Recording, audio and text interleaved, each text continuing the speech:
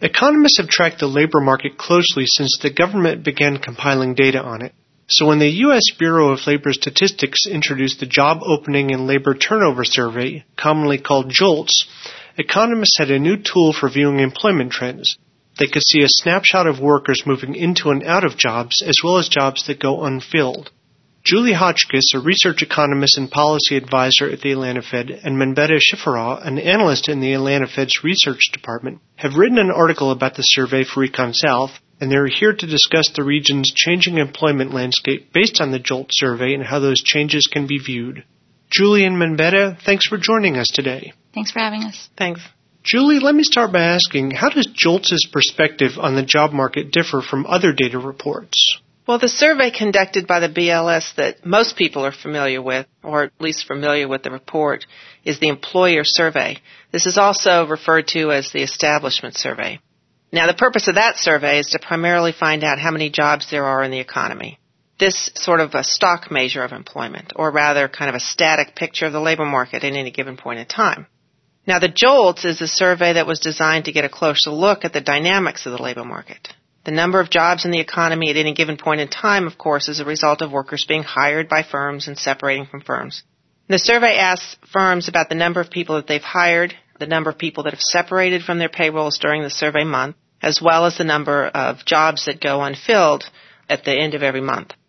Now, job openings or vacancies are a useful indicator of the tightness of the labor market. Now, a tighter labor market is one that is typically characterized by plenty of vacancies and low unemployment. How did the need for this type of survey become apparent to those who study the economy? In other words, what need did it fill? Well, information on the turnover of workers or the flows of workers in and out of firms have been useful for private industry to gauge their own performance in maintaining a stable workforce. For example, a firm with excessive turnover is typically incurring a great deal of startup costs with each new hire. So a firm with low turnover is likely able to operate at lower cost. So economists at the Fed and other entities concerned with overall economic performance make use of the information to gauge the strength of the labor market and in some cases as an indicator of things to come. For example, if economists observe a significant decline in hiring rates, this suggests that the rise in the unemployment rate is not far behind. Firms' hiring rates are sensitive to changes in consumer demand, of course, and as the demand declines, firms will hire fewer workers. They hire fewer workers in order to replace those that might have left or just to not expand production because of the lower demand. One of the uses to which the vacancy data from the JOLTS can be put is the construction of what's called the Beveridge curve. And we describe in some detail what the Beveridge curve is in the Econ South article.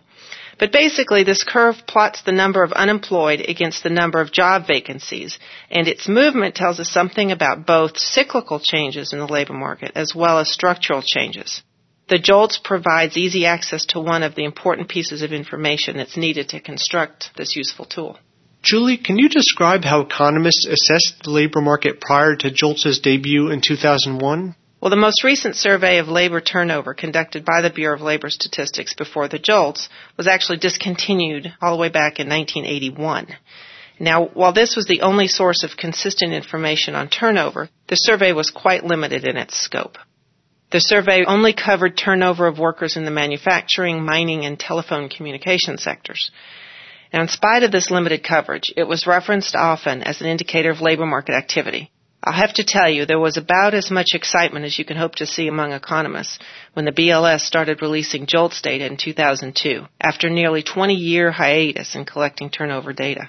Now, regarding measures of job vacancies, for roughly 50 years, the Conference Board published the Help Wanted Advertising Index, which produced information on job openings found in 51 major newspapers across the country. This index was discontinued in 2008 as job searches went from newspapers to the Internet. The new digital age in job search was acknowledged finally in 2004 with the introduction of the Monster Employment Index. Now, this index was designed to provide a snapshot of nationwide employer online recruitment activity occurring on more than 1,500 websites. The advantage of the JOLTS, however, is that it captures all job openings, regardless of the recruitment mechanism being used by the employer. Menbere, I'd like to ask you, can you describe how the survey is designed in terms of its scope and sample size, etc.? Sure. So the BLS conducts the JOLTS survey each month. It covers about 16,000 business establishments across the U.S. The data collection center is actually located right here in Atlanta. And it covers most industries. The JOLTS survey covers the private non-agricultural sector and the government sector, but it excludes forestry, fishing, and hunting. It also provides pretty useful breakdown of information by geographical region, and by that I mean the 4 census regions, the South, the Northeast, the West, and the Midwest, and also by industry. However, the turnover data is not broken apart by occupation or establishment size, which right now in the downturn we're in probably would be of particular interest to job seekers and economists and analysts. How is the South's labor market different from other regions of the United States? So the South is pretty representative of the rest of the U.S., regardless of how you define it, whether it's by the census definition or the Federal Reserve 6th District definition. As it's defined by the census, which is what the JOLTS uses, the South is the largest labor market in the country, and thus its characteristics often define those of the U.S. labor market. But not only by size, the diversity of the South also contributes to its generalizability. Pretty much everything from agriculture to manufacturing to tourism, the South pretty much has it all. As we saw in the vacancy and separation rates in the Econ South article, it would be pretty hard to say that the South exhibited any sort of employment dynamics during this most current recession that were unique to the region.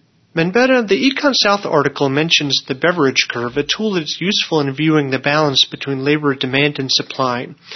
What does the curve tell us about southeastern labor markets? Is the regional market considerably different from what you would see in other regions of the United States? So the beverage curve, like Julie mentioned earlier, it charts the relationship between unemployment and job vacancies. The beverage curve indicates that the South saw an increase in inefficiencies between 2003 and 2007 as the region was growing so fast that vacancies were increasing faster than unemployment was decreasing. Or in other words, jobs couldn't find people. But during the most recent downturn between 2007 and 2009, the curve moved from the northwest to the southeast as the economy contracted and the number of unemployment people grew and vacancies declined. So in other words, people couldn't find jobs. And that's where we are today. People can't find jobs. So the curve remains kind of in the southeast quadrant.